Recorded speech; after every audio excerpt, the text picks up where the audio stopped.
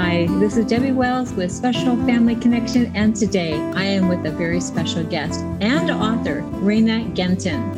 And I cannot tell you how excited I am to have you here.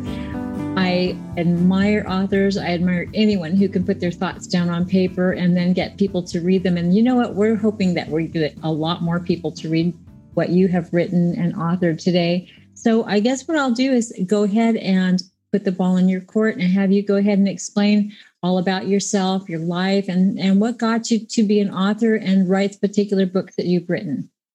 Sure. Thank you so much for having me. So it's kind of been a crazy journey. I started out as an attorney. I practiced law for many, many years. And I actually worked in a public defender's office doing criminal appeals.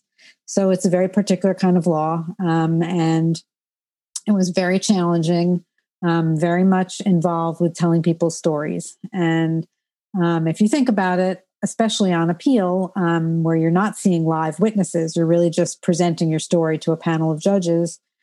The biggest part is trying to show that the person that you're fighting for, not necessarily that they're innocent, although certainly if you have a case where somebody's innocent, that's very compelling. But a lot of the time, it's just about showing that there's something redeemable about them, that there's something about them that you might not know from the surface, that you might not know from just looking at the facts of the crime.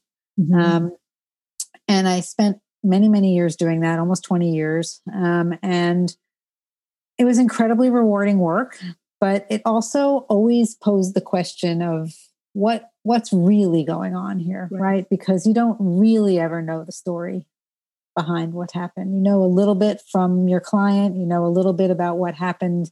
You know a lot about what happened at the time of the crime, and you maybe know a little bit about before and a little bit about after, but you really don't know the backstory. There's always a mountain under the tip of the iceberg. Yeah, for sure. Yeah. And, a person doesn't walk into a convenience store and rob somebody without there being a whole lot of stuff going on in the background. That's right.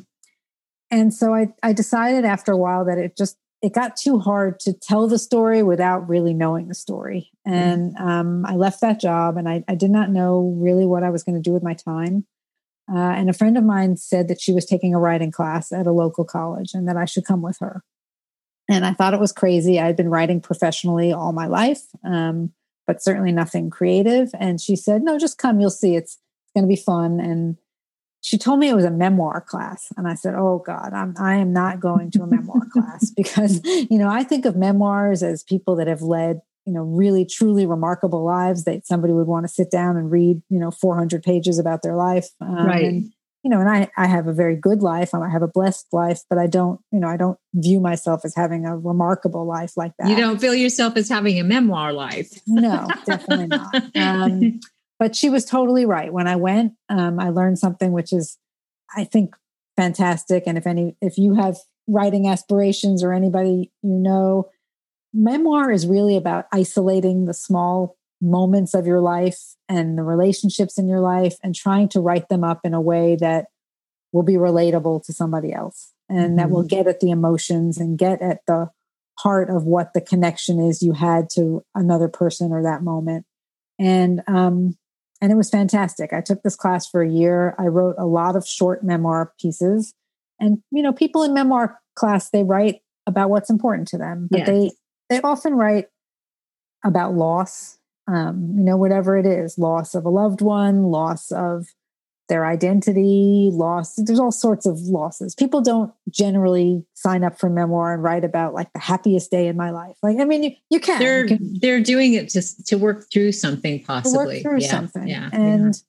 And I did that too. And I wrote about my mother. I had lost my mother not that long before I took the class. And I wrote about her. And I wrote about a friend that had passed away. And a lot of these little pieces kind of started to form in my head. And I thought maybe I could turn this into something longer. So when the class was over, I didn't want to write it as memoir because that's not me, but I fictionalized all these different aspects of what had been important to me in my life, including my job, which I had left, right before. And my first book was a romantic legal thriller, which very much kind of tracked a case that I had worked on and various personalities in the office. And I got to weave in my mother, and all sorts of things. That's cool. It was really cool. But the book I wanted to talk to you about today is a book called My Name is Layla. It's a book for kids. It's sort of ages 10 and up, although adults have been very much responding to it as well. And it's a book about a young teen who has trouble reading. And in fact, she has dyslexia, although she doesn't know that she has dyslexia. She just knows that she feels much more capable than her grades show in school. And when the book starts, she's going into 8th grade. She's really dreading it. And she gets to school and she finds that she has a new English teacher. And the new English teacher doesn't have any preconceived notions about her. She's worried that, when she normally goes to school, the teachers think that she's a daydreamer, or they think that she's lazy. And she's well behaved, so that, she gets away with a lot, even though she's not really getting away with anything. But she feels in her heart that there's more that she could be accomplishing. And this teacher actually he gets it, and he starts to kind of probe that. And she actually finds it terrifying, because once somebody expects something of you, yes, kind of feel like you want to live up to it, and you don't want to fail. So she kind of is going along, and I don't want to ruin the book in case anybody hopefully wants to read it, but she's kind of got these parent-teacher conferences hanging over her head, because she knows as soon as she gets to that, her mom's going to realize once again that she's not doing well. And she takes this desperate action, which, kind of borders on some juvenile delinquency. And, but it's really a cry for help. And, and then you see the people start to rally around her, because really they've been there all along. Her mother, who's a single mom and who's working a lot and maybe is not quite as focused on Layla's education as she could be, starts to come through for her. And even her dad, who's had no part of the family, eventually steps up and provides a key point to her, which is that he's had problems reading, that he, because dyslexia has a huge genetic component. So he was able to relate with her a little bit. And to provide some very useful information to the people evaluating her for the help that she needed. So, it's about dyslexia, and it's not about dyslexia. It's very much about the family structure and about friendship and about calling on people for support when you need support. And preconceived notions about people and expectations and how it can hold you back. It sounds like it really has a real life spin to it, because I know a lot of people with dyslexia. My cousin has dyslexia. And the teachers in the schools at that time, he grew up in the 60s, dyslexia was pretty much undiagnosed at that time. Right. So he had a lot of acting out, a lot of things that he did out of pure frustration, because he knew he was much smarter than they were treating him. But yet he just couldn't read what was put in front of him. And then one year he got a teacher who just started reading all the text to him, and she figured it out that he simply could not read what was put in front of him. And he just began to excel. And then, of course, his parents had to accept the fact that he had a disability, and that was hard for them. They didn't want to accept that they had a special needs child, although it's very common thing. So prevalent. It's something like 20% of the population. It's exactly. Amazing. It is. I even had a friend who was colorblind, completely colorblind, could only see in black and white. So he was missing a lot of things in school, and he wasn't diagnosed until he was about 25 years old. Right. But now we have people that are more trained in the classrooms and are able to spot these issues early on. I will pick up a copy of that and read it, especially since it really has a lot of information. It centers on relationships.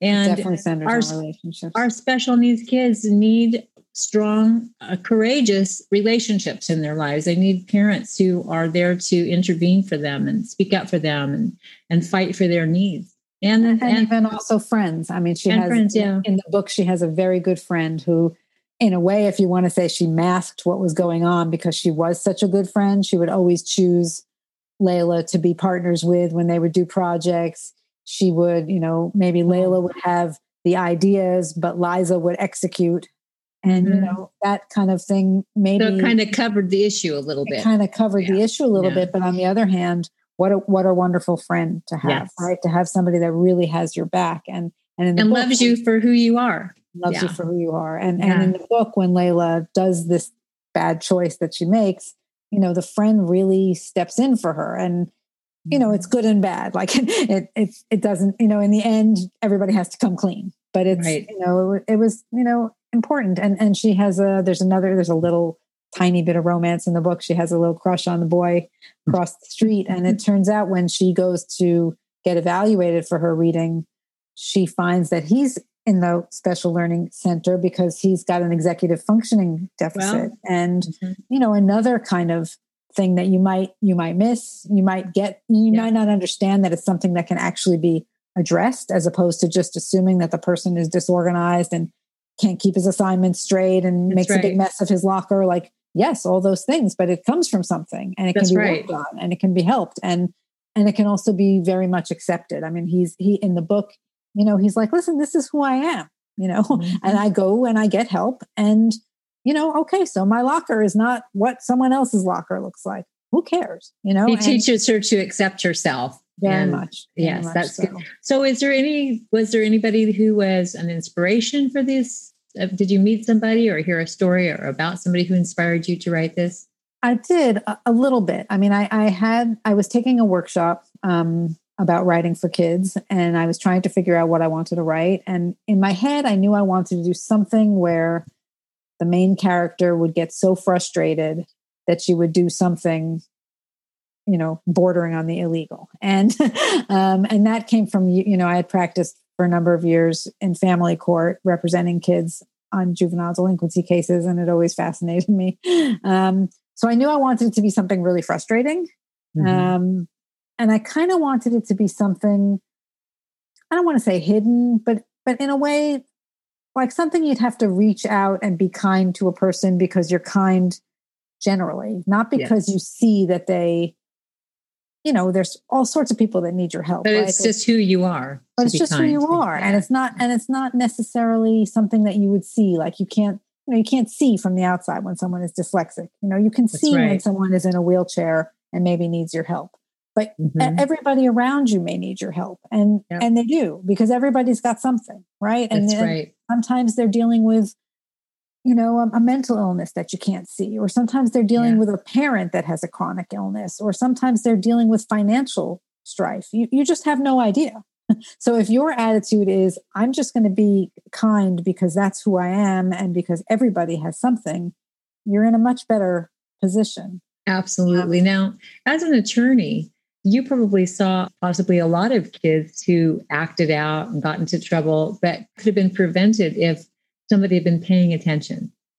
For sure. I mean, a lot of the families are complicated families. Yes. They're families that don't necessarily have role models. They're families that perhaps are not valuing bringing the kids in school. And then sometimes no structure. No structure. It could just be a personality thing. It could just be somebody that, needs to act out in a certain way because that's who they are. But there were often, of course, family issues and school and often school issues. And that's one of the things also with dyslexia is it does get noticed more in boys than in girls because the boys often act out and the girls manage to hold it together. So, the boys in some ways get the services that the girls don't because they're the squeaky wheel, in ways that are inappropriate for a school environment. And which is a really good thing to point out to parents. If you're listening to this podcast and you notice your daughter is struggling a little bit, maybe there's something underlying that she's hiding, an area of her life that she's struggling and it just might come down to some sort of a learning disability that's hiding in the shadows. And you need to step up and talk to her about it or get together with a teacher and see if they've noticed the same thing and get that intervention going early on. For sure. I mean, the teachers, everywhere in this country are overwhelmed this year. Yes, it's a crazy, crazy time. And I don't know how you notice things about kids that you're seeing on Zoom. You're not noticing things. No, you're so, not. This year maybe has been a little bit of a wash and it's really been the hardest, I think, for the kids that have special education needs? I've heard it both ways. I've heard it from teachers that they've actually been able to reach out to their students a little bit more through Zoom because they actually get to get a glimpse into their home life a little bit more and get a little bit of an understanding of how organized the parents are, what kind of chaos is going on in the home, whether or not they're able to have a time with them on Zoom or not tells you a lot about what goes on at home. Then the other thing is a lot of parents are so used to just leaving all the education up to the teachers that once it fell into their lap, they started to notice where their kids were falling down. And they were able to get together with their teachers, bounce notes off of each other, and then address some needs that weren't being addressed before. So there's probably a good and bad side to everything. Right. I am finding that an equal amount of both when I talk to parents. We're in a good situation in our school district where they recognized early on with my grandsons who are autistic and have global learning disabilities that kids with special needs needed to be back in school. And most of their classrooms are small and distanced already. So they went ahead and put them back in the classroom, socially distanced them and had them wear masks. And they've been in school the whole year and they haven't missed anything. But other school districts where the special needs kids didn't have that, it's been tough on them and the parents. And my hats go off to any parents who've held it together for a solid year now. And in your experience also, I want to go back to the experience as an attorney. Is there anything that you would recommend to a parent to keep an eye out for with your child that would tell them that your child is acting out on something they're not talking about? In some ways, I think a lot of it, I don't know, it's interesting. I was going to say, I think a lot of it is also being aware of who your kid is hanging out with.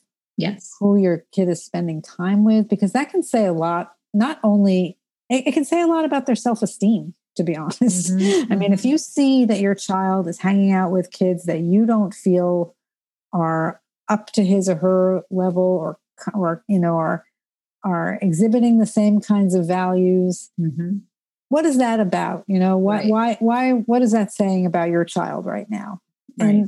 And I guess also some of it is just trying to notice changes. You know, if your child is one way for a long time and very successfully navigating things and, you know, getting good reports and, you know, and then all of a sudden there's some kind of dip. You know, I think it's mostly a matter of keeping your eyes open and not assuming that everything is okay, because, you know, it may not be terrible. It may be basically fine, but if you keep your eyes open, you may notice the little things that are not going so well. And I call it too. Sometimes you have to get the plunger out, and you have to unclog the drain to get the information out of them. I mean, you can't assume that it's just going to flow good all the time. You sometimes have to, and because they're not going to open up. So just be aggressive sometimes when you feel like something's not proper, something's not good. I mean, you know your child, or you should know your child better than anybody in the world.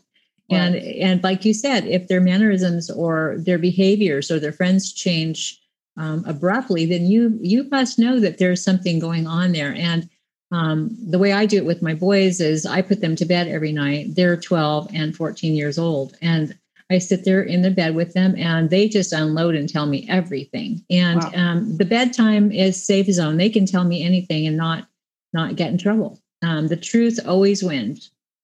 Even if the truth could get them in trouble, I tell them, if you tell me the truth and it comes all out right now, we'll just work on it together and we'll be okay. And I have found that they've opened up and told me so many things that I probably wouldn't know.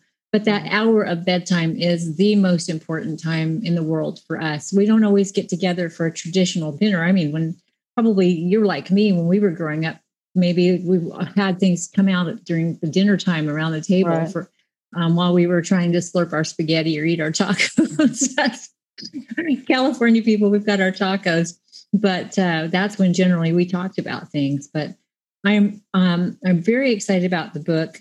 If you could give us the title again and where we might be able to purchase that and any other information regarding how to get in touch with you, that would be amazing. Sure. So the book is called My Name is Layla, Layla, Layla. And you can find it on Amazon. It's in paperback or ebook. Okay. And if you have a local bookstore, they can order it for you. It's not going to be in every local bookstore, but if you go in and ask for it, they'll get it for you. And you can find out more about my books at my website is reynagentin.com. I don't know. I don't want to spell out a whole thing for you, but if you look up my name is Layla, you'll find it. So my name is Layla, and you can order it, and it's at reynagentin.com. Yep. Okay. All right. Well, Reyna, I am so appreciative of having you take your time out of your busy schedule to come and talk. And I know that there's parents and guardians and caregivers out there that will get a lot of good information about what you've talked about. And I expect that they should go out now. I'm telling you, you go out and support this nice lady and you buy her book. You hear me? You can put aside having a cup of coffee for a couple of days and you go buy her book and support this nice lady and what she's trying to do and the information that she's trying to share with people who need to hear it. So if I could ask you one thing, Reyna, where would you like to see yourself in 1 year? And then when you're old and you're sitting on the porch and you're looking back on your life, what would you like to be able to think, I did that. I did it.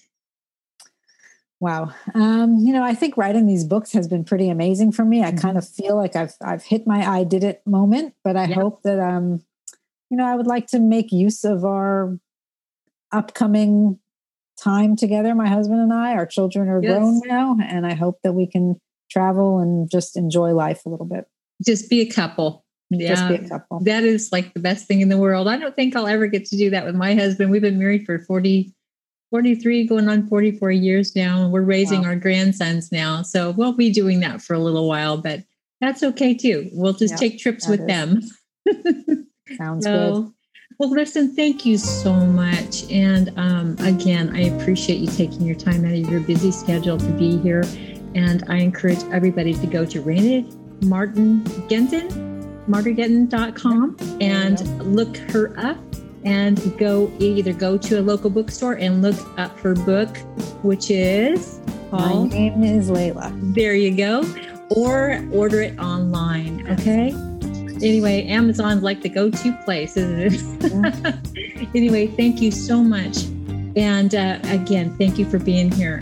This is Debbie Wells with Special Family Connection. And you all have a wonderful day and go buy the book. Go buy it. That's what this is all about, buying the book. Have a good day. Okay. This is Debbie Wells with Special Family Connection, and I am so glad you made my podcast part of your day. Please feel free to visit us at specialfamilyconnection.com, where you will find more news, information, and past episodes of my podcast. Special Family Connection podcast episodes are available on all major distribution labels. If you would like to help us out with a financial contribution, please look for the link on my homepage at specialfamilyconnection.com.